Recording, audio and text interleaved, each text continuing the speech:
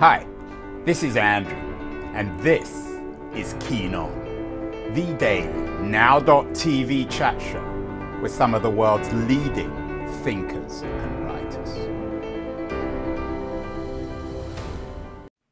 Hello, everybody. It is Sunday, December the 17th, 2023. We never sleep on this show.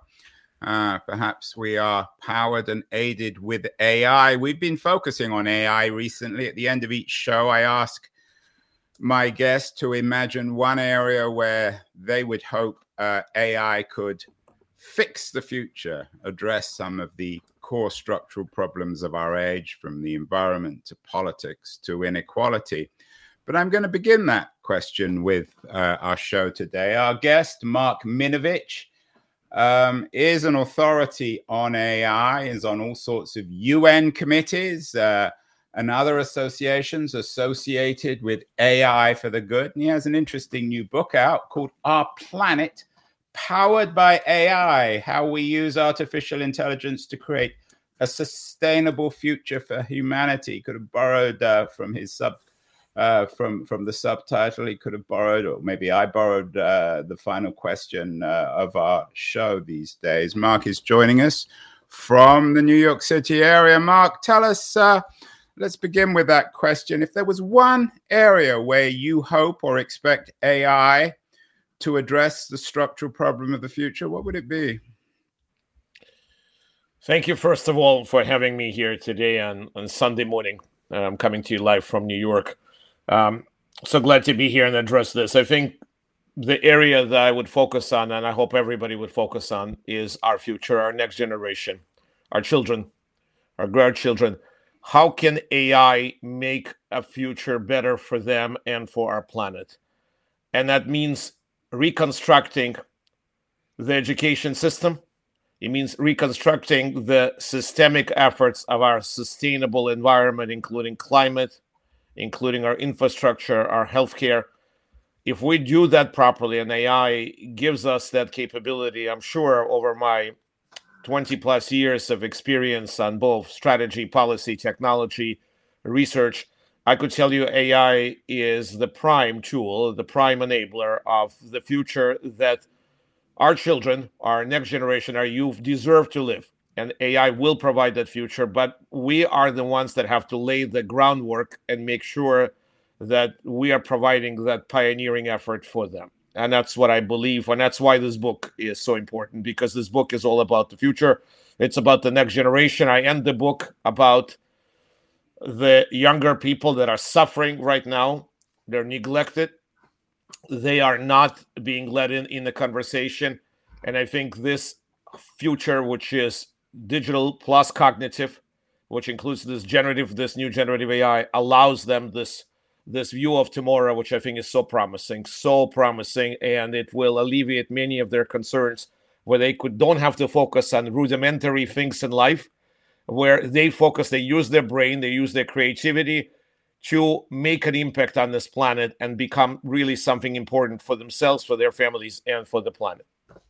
Mark, are you in your fellow Mark, at least their first name, Mark Andreessen camp of imagining that AI can create a future of abundance? There are a number of, we might call them utopians, or certainly cornucopians, who see AI as the beginnings of an age of abundance. As my friend Albert Wenger, a partner at Union Square Ventures in New York, also imagines a world after capital. Is this the school where you're coming from, the Andreessen Wenger school?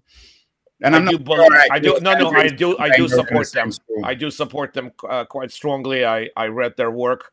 My book was actually in the process years ago, before they came out with those fantastic statements, which I read and I support. I think that we are underestimating the power of AI, and we're focusing way too much on the negative implications of AI. We are focusing too much on reports that are coming out of Goldman Sachs. We're focusing a lot on some scary movies, on entertainment. We're focusing on wrong things at this time. Of course, AI is a powerful tool, meaning if it's in the hands of good people, of democratic countries with democratic values, good things will happen. AI falls into authoritarian regimes. AI falls in the hands of terrorists. AI falls in the dark side. You need to, obviously, negative consequences will follow. But I think if we are going to position AI as a thinking tool, as a thinking machine, having humans still on the top of the pyramid, and having AI as an enabler, as a tool, as augmentation, I think we're moving in the right direction, both on economy, competitiveness, social values, and really solving our global challenges. I think also in the camp of Ilya, the chief scientist of OpenAI, I'm in the same camp. I've seen here recently his interesting interview where he talks about AI is going to bring a lot more than efficiency. It's going to solve a lot of those very complex problems. And I believe that it can, but it will require an effort on both sides. It's not just research. It's not just innovators. It's not just big tech. In fact, big tech is part of the problem, I think. Right, and that's how would you address that issue of big tech? Many of the skeptics, and many of them have been on the show, people like Gary Marcus, for example, Susan Crawford, they all fear big tech. OpenAI is, of course, now a $100 billion company, very intimately associated with Microsoft. Google is another major player. Why should we trust big tech? They got it wrong with social media. They got it wrong with Web 2.0. Why is this time going to be any different? I don't think we need to fully trust big tech. I think the point here is we cannot and should not have AI, an important technology which addresses systemic issues. It's not just technology for the sake of technology. Let me break it down. AI is 10% algorithms, 20% deeper technology and engineering that supports this, and 70% is culture, is collaborative effort, is knowledge. So are we going to trust this knowledge and collaborative effort and all of this stuff that is going to change humanity to big tech? I am not in that camp. I don't think that we should trust, the largest companies, even though they are, maybe they mean well, Microsoft's and Google's. I think there has to be a way where international organizations, together with communities and ecosystems and others and small startups, have a chance to address society's biggest problems. And I don't think big tech is in a position. I think big tech wants to get in our lives. They want to understand everything about us, and then they want to make money with it. That's why they're there. They're making crazy amounts of money. They're all about efficiency, as well as everybody else in the enterprise. But I think AI is not just about efficiency. AI is about this sustainable world which we're building, and it's a big part of the SDGs. It's a big part of the United Nations goals. And I think we have to take apart and disassemble this efficiency process and control from the big tech and all this innovation into what AI really represents and what AI should have been representing. Again, now we're in an interesting point. Let me tell you. You're talking a good game, Mark, but then, of course, you're part of that world where everyone talks a good game in the UN world. You talk about SDGs, you talk about the UN, but the UN doesn't seem to have had much success on the climate front. They certainly haven't had any success in terms of ending wars in Ukraine or in Gaza. Why should we expect the UN to have any more success when it comes to AI? It seems to be a particularly ineffective, bureaucratized network organization. It's the best we have. It's the best we have. But no organization that doesn't make it effective. No organization is perfect today. No government is perfect. They're trying. They're making an effort. They're public servants. I feel myself as I'm a humble servant to this planet myself. And everybody's making an effort. The World Bank, the IMF, the United Nations, they just announced a new AI initiative, high body group at the United Nations to try to really get a semblance on ethics and responsible AI. It's a complex problem. It doesn't mean that everything is solved, but we have to start talking and we have to start fielding information and making sense, what could we do and what we can. So we have a prescriptive formula, a roadmap, a blueprint for the future. We can't suddenly just expect miracles from the United Nations, Like they of course, the problems are very severe. You mentioned Ukraine, you mentioned the Middle East, other problems, but we have to start somewhere. We have to bring people together. And we cannot just rely on pure researchers and pure technologists to solve this problem. And this is my book pointed out many things where we have to look at use cases. We have to look at what's going on now in hospitals across the world. We have to look at what universities, research labs, and there's a lot of good stuff. The problem with this is that we're not spending enough right now today on the social agenda, on the social impact, on the social humanity purpose of AI. Everything is going on corporate efficiency and optimization. And so when you have all this money and all this lobbying going in on the corporate efficiency, you're going to have disparity. I'm trying to change this equation. We are speaking with Mark Minevich, a leader in the area of AI, thinking about AI. He's a technologist, an entrepreneur. He's very much involved with the UN, and he has a new book out.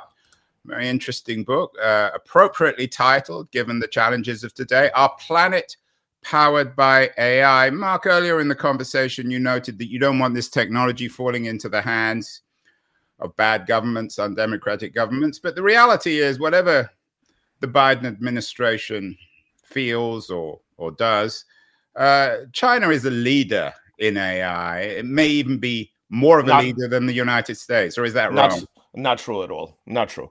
I don't know where you're getting this information. Maybe you're interviewing way too many Chinese leaders on this podcast. That is not true. United States is leading pretty much everywhere in terms of our ability to develop and have breakthroughs in LLMs and generative AI that are proven, that are actually tested and assured.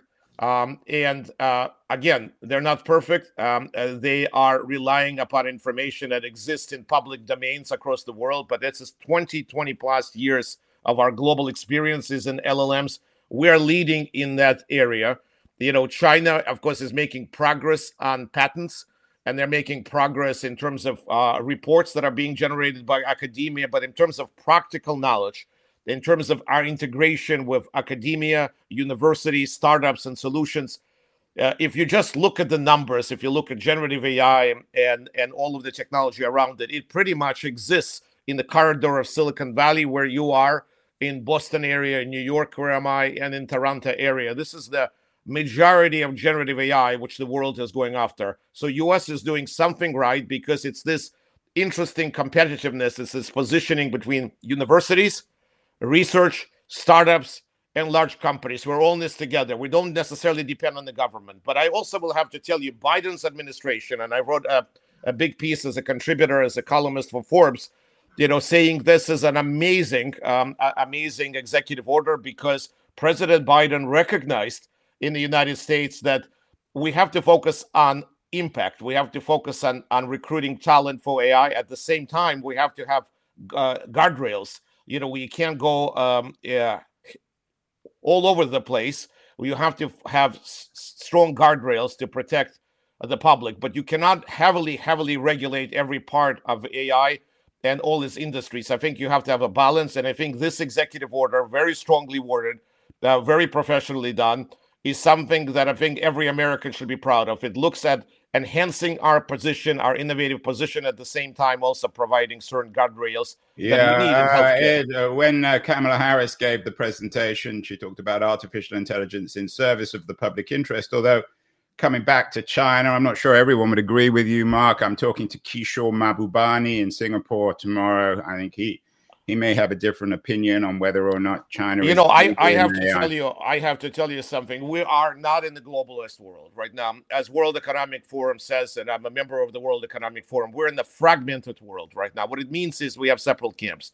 We have the United States and our G7 alliances. We have a program called GPI, I think. Some of my colleagues participate.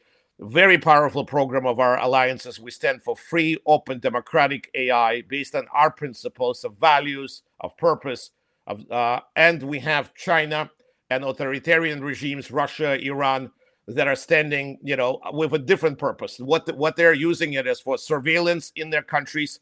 They're using it against human rights. They're doing it in different parts of their respective countries. I certainly believe that We have to stand for the right things. And the world is going to be very different. The world is already different. When you have the BRICS economies and you have the other camps, but we have so much going on. And I believe strongly that the United States, with its strong focus on science and technology and innovation and our allies, we will lead the world and we will show the world how it needs to be done. When it comes to China and AI, whether or not China is pioneering generative AI, they're certainly very good at mimicking American technology. What should American policy be when it comes to Chinese technology? Mimicking. They're stealing American technologies. They're stealing technology. They've been stealing technology from everybody else. From American universities, from research. And Biden administration stepped up. Every university, every research facility in the United States is taking measures against intellectual theft, especially from China. It's not going to happen again. It happened before this administration. It's not going to happen. I see major steps to be taken where the theft has been so open in the public. And I think our Justice Department and groups are on top of the situation. I feel very strongly we have good control. And now, besides that, regulations and sanctions are coming where certain technologies are not coming to China, right? They're not coming. Yeah. All of those neuromorphic chips, the cloud services, the compute power is not going to go to China. There are going to be limitations, even though we will continue to have a relationship. And I think those are good actions. We have to be very careful how American sensitive technology ends up in China. Mark, I wonder whether there's a degree of incompatibility between all your talk of the UN and all this rather overt hostility towards Chinese tech and allowing China to develop its own AI. Is the talk of China as a threat? I don't suppose that would be very popular at the UN, would it? I'm not here to be popular. I'm here to support humanity and sustainable development and people around the world. We deserve a better future. We deserve the future where we take care of the issues regarding climate agenda. We started the program called Our Planet for AI, which is the initiative focusing on identifying solutions of applications and startups that are driving significant change and are being incorporated across the world to deal with grid management, weather forecasts, dealing with carbon reduction, carbon removal. We need to identify those solutions and make sure that the investors know about them, start mentoring, start leading that effort. I'm not in politics. I'm not here to debate China versus US. We'll let other people do it.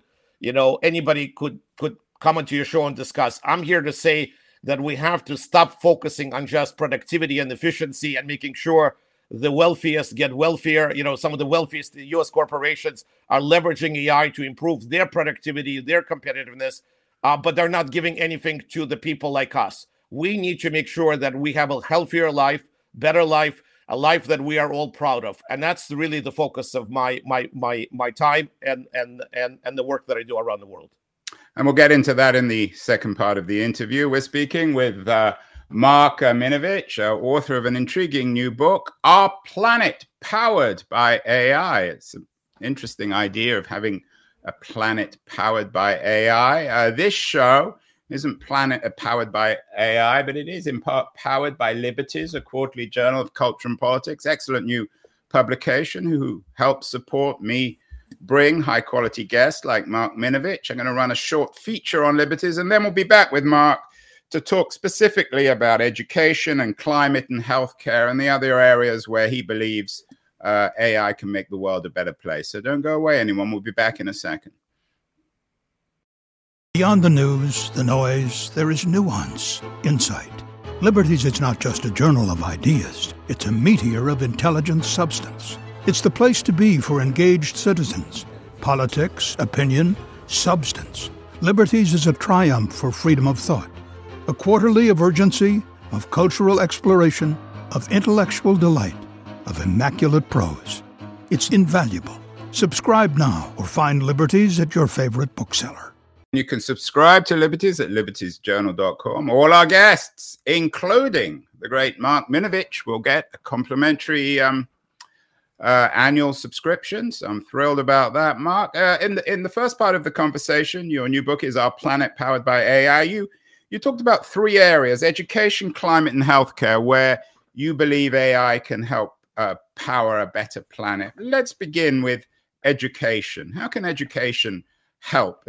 American schools in particular, not just schools, universities seem to be in part in crisis. What can AI bring to address some of the structural problems of education? We have structural problems across the United States, but we have bigger problems. We have values problems. We have in our universities today, we have rampant anti-Semitism, unfortunately. And I'm not sure how much AI could involve here to solve this problem, but I think you solve this problem by replacing the leadership of some of the biggest universities in the United States that are taking the things in a different direction, by focusing on bigotry and racism and other things which are incompatible, I think, with our democratic system. But I think where AI could come in and what AI could do is AI could hyper-personalize education in the United States. When a student in any where you're in school, in the junior high school, in high school or in college, you have one type of education, very generic, very broad. I do believe right now that we're in an era where AI offers capabilities to provide something called hyper-personalization, meaning personalizing lessons for each individual and providing, and besides that, ability to provide augmentation of AI, a whisper agent, if you will, that eventually, once you are finished that specific course, or you had a lecture, you go back to your room, your dorm, your house, and you start participating, and you start getting, some of the mentorships and education from the artificial agent, the cognitive agent. So I think we have to do two things. One is we have to make sure that we personalize education to each student. Not everybody is the same, and we want to make sure that avoiding this massive testing that is going on in our schools and universities, I see what's happening, is very dreadful. But instead, focusing on education, which is particularly important for that individual, meaning assessments and engagement could be done by AI to figure out where they are, where the maturity is, where the gaps are, and then get the guidance directly to the problem and solve that problem. So hyper-personalization and cognitive agents in education, it's a must. I have seen already in different parts of the world some usage of this, anecdotal, but there's some usage, and we've seen some universities that are using it, and there's success to be shown. But this generic version right now, which they're using for everybody, charging arm and a leg for education in the age of AI, it's inconceivable. You've given some interesting interviews about education and jobs. In this age of what you call hyper-personalized education with cognitive agents, what becomes of teachers? And won't we be going back to the COVID age where everyone's lonely and isolated, where there's no human interaction at all? Yes, I don't believe it. I think we have to have a hybrid, like we're having a hybrid environment now at work. There's times for people to get together. You need that human intervention, as human interaction, but also at the same time, I think, let the machines explore and provide you the feedback that you need on a daily basis. The professors and faculty are not there all the time. So I think you need this combination. You don't want to have loneliness attributing to mental health and other problems. I think you need a good, healthy balance in education across the United States. We're falling behind because we're not focusing enough on STEM, especially women and girls. We have only 16 to 17% of women engaged in AI and other areas. That is very little. It's inconceivable now in our century that this is happening. We need to emphasize, specifically for women and girls, the focus on STEM and AI education, cognitive education, experiential education, analytics, analysis, creative. Now, there is a work to be done. I talk a lot about future of work. You're absolutely right. I write a lot about future of work. The future of work is not just education. It's not just academic institutions. It's not just us. It requires the help from the government. If the government is sitting idle and the government says, okay, the jobs are changing, we're not going to have as many customer service people. We may have less people in the education field. What could we do to enhance their knowledge so they become really powerful in this new age? And how could they be learning and engaging in AI to be involved in providing maybe different types of lessons and writing those hyper-personalized lessons? Or, for example, how could they be involved in IoT engineering or strategic efforts of AI, something like this? Even in farming, all over, you could introduce AI, but you need to have government programs. You have chambers of commerce. You need Department of Labor. Everybody needs to be on the page to make sure that Americans, not only in America here where we are, but across the world, that we are retrained to be part of this new digital cognitive economy. We've had my friend Robert Pearl on the show. He used to run Kaiser Permanente, one of America's leading thinkers and writers on healthcare. You mentioned healthcare in association with education. I'm assuming that hyper-personalization and cognitive agents can also play an important role in healthcare. And how can AI address the problem of insurance, which has been a perpetual political and economic and perhaps even moral problem in the American system for many, many years? So let's go back a question at a time, if I may, sir. I think climate health is real health, and health is climate. You can't take this apart. And I will tell you that we're doing a poor job on figuring out the disease spread, even after COVID. Pollution monitoring. New York City you couldn't breathe. I have incidents of asthma, and in the summer, you couldn't breathe all this air, this bad air that was coming from the mountains in Canada, hitting New York City. It felt like we were in a zombie stage. Could barely see anything. We need to prevent this. We have enough capabilities and tools to figure out where the next pandemics are coming from, where the next diseases are coming from. We have enough capabilities right now to provide information to our medical professionals. At the same time, we have to make sure that health is meeting the environment. That's number one thing assessing. There's a lot of models. We have to localize those models for specific challenges, and we have to bring them to urban areas, cities across the world, like Pakistan and Africa, not only to United States. I don't think enough is being done here in this case. Coming back to AI and health. I just came back. I was in Paris and I addressed a major conference on AI for health under His Excellency, the President Emmanuel Macron in France. And I think that generative AI, this new generative AI that you touched upon when we started this conversation, touches upon so many fields in health.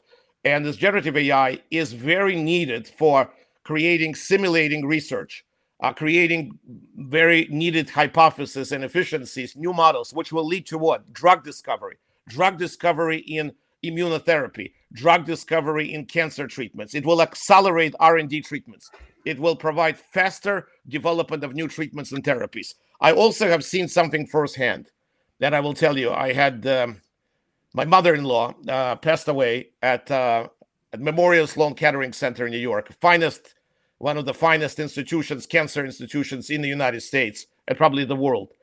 But they have provided, without really just based on guts of the doctor saying, okay, use this immunotherapy versus another.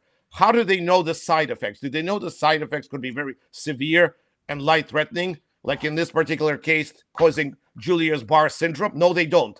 But now, slowly and surely, they learn from those lessons. They're instituting AI, and AI is now taking a hold of all of the major side effects. And instead of 4 or 5 days to figure out what the side effects are, the AI is figuring out those side effects based on massive models and data in literally minutes. So from days to minutes, saving lives, so very important. So I think AI patient care, AI drug discovery, and the list goes on and on, is very important. And AI also is very important for people that are not functioning or cannot function in our society.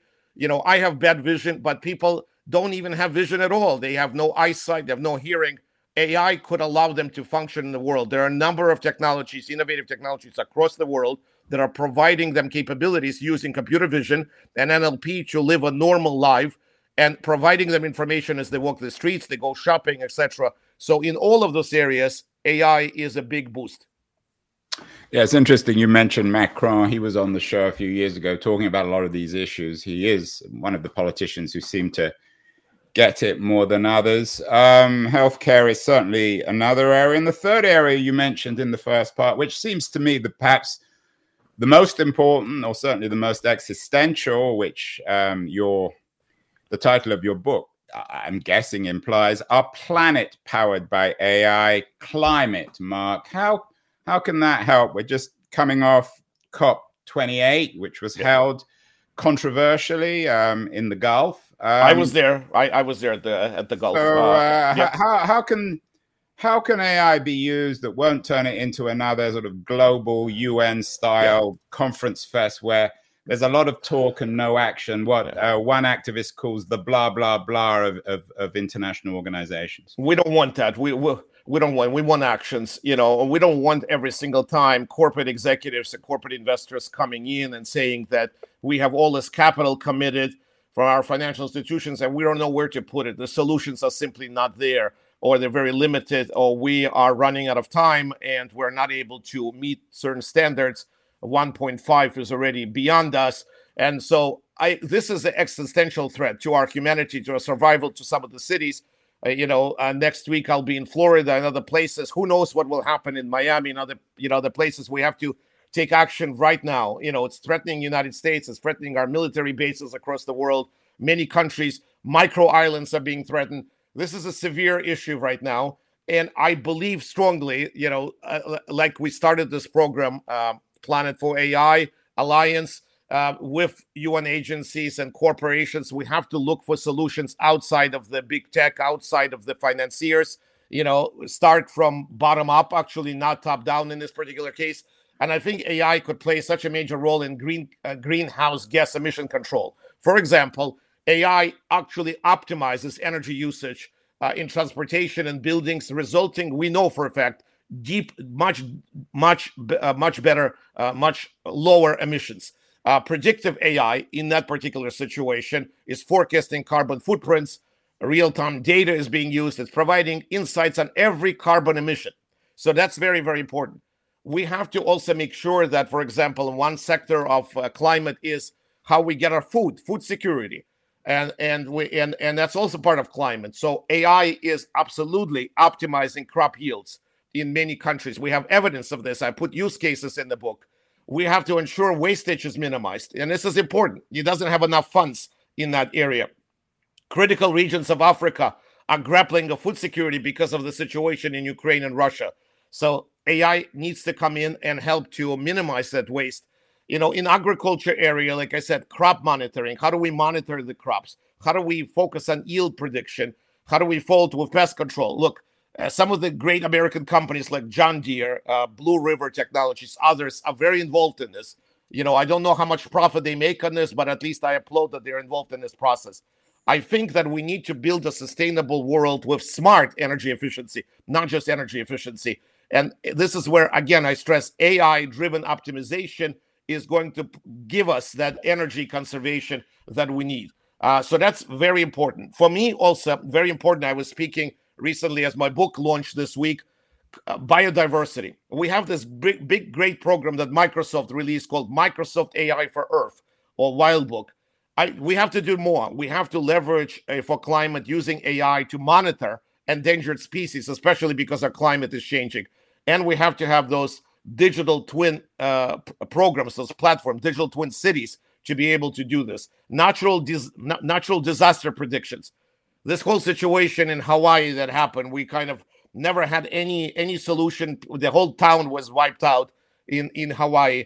Can we use AI? And now we have seen AI being used in Japan to monitor seismic activities, to predict tsunamis, earthquakes. We should do this throughout the world. If there is an innovative technology available in Japan or Korea, can we make sure that it's used in active areas of the world? Like I said, sustainable agriculture, biodiversity. We have to predict things before tsunamis and earthquakes happen. And the core of the problem that was discussed at the COP28 in Dubai. By the way, they've done a fantastic job. There's so many countries, so many people. There's a lot of voices out there, and there's a lot of energy. Everybody wants to contribute, but we need to be more. We need to be more action-oriented. I agree with you. I think carbon capture and energy efficiency still very important. I think AI is facilitating the discovery of new materials for carbon capture. It's very important. AI-driven systems are also enabling better integration and must enable better integration of renewable energy, grids, cooling down reliance on fossil fuel. It's a whole effort. We have to do a better job with energy management. AI is perfect solution to optimize energy consumption and production for the environment. Google, we talk about Google. Here's the positive thing. Google is using its DeepMind AI technology to optimize data center cooling, data centers. Data centers are big emitters of carbon emission, and we have to do something. And they're using something called green AI, and they're using DeepMind's AI technology. And what we're getting is 40% reduction in energy, which is really, really good. So I think researchers need to get more involved, much more involved in harnessing AI to pioneer green energy solutions. It's already happening across many universities. It's happening in Montreal in something called Mila, where one of the key people, Yosha Benji, Professor Yosha Benji, one of the lead people in convoluted neural network, is heavily involved in this. We have to be able to do a better job. And like I mentioned, so many areas, all those areas deserve attention. Yeah. Not only Mark, final question. At the beginning, we talked about this distinction between good and bad government. Yesterday, I did a show with Kevin Casas-Zamora, like you, a man who travels around the world doing international speeches. He's focused on the state of democracy. He runs a group, a Stockholm-based group called International IDEA. Can AI be used? And we talked about the various crises of democracy around the world, including potentially in the US in 2024 if Trump comes back to power. Can AI be used to address this shift, this trend towards authoritarianism that you clearly don't like? Yeah, I don't think anybody, and I'm not sure who is a proponent of authoritarian. Everybody, including, I'm sure both of us, want to live free life, the life that we love and we deserve to live as dignified human beings. But I agree with you. I think we have to push on responsible, ethical AI as much as possible. We don't know how many, again, I will have to tell you, being a big proponent of AI, I'm uncomfortable on transparency and explainability of AI. If AI is making decisions on how people are getting mortgages, which procedures are they supposed to be getting, which doctors will operate, we want to promote algorithmic transparency. Generative AI should be able to help us to provide what is dark and what is opaque into algorithmic transparency. I would like to see more transparency. I want to see audits. I want to see audits of every algorithm. I want to see details of their development process, number one. So I stand here before your audience to say, no, not everything is working the way it's supposed to be. We also have to figure out how do we make sure we get humans much more in the loop. It should not be systems running by itself. That is not what we want. I was the big proponent of Society 5.0 when I was in Japan at the G20 conference in 2019. That point was as humans are centered, humans in the loop.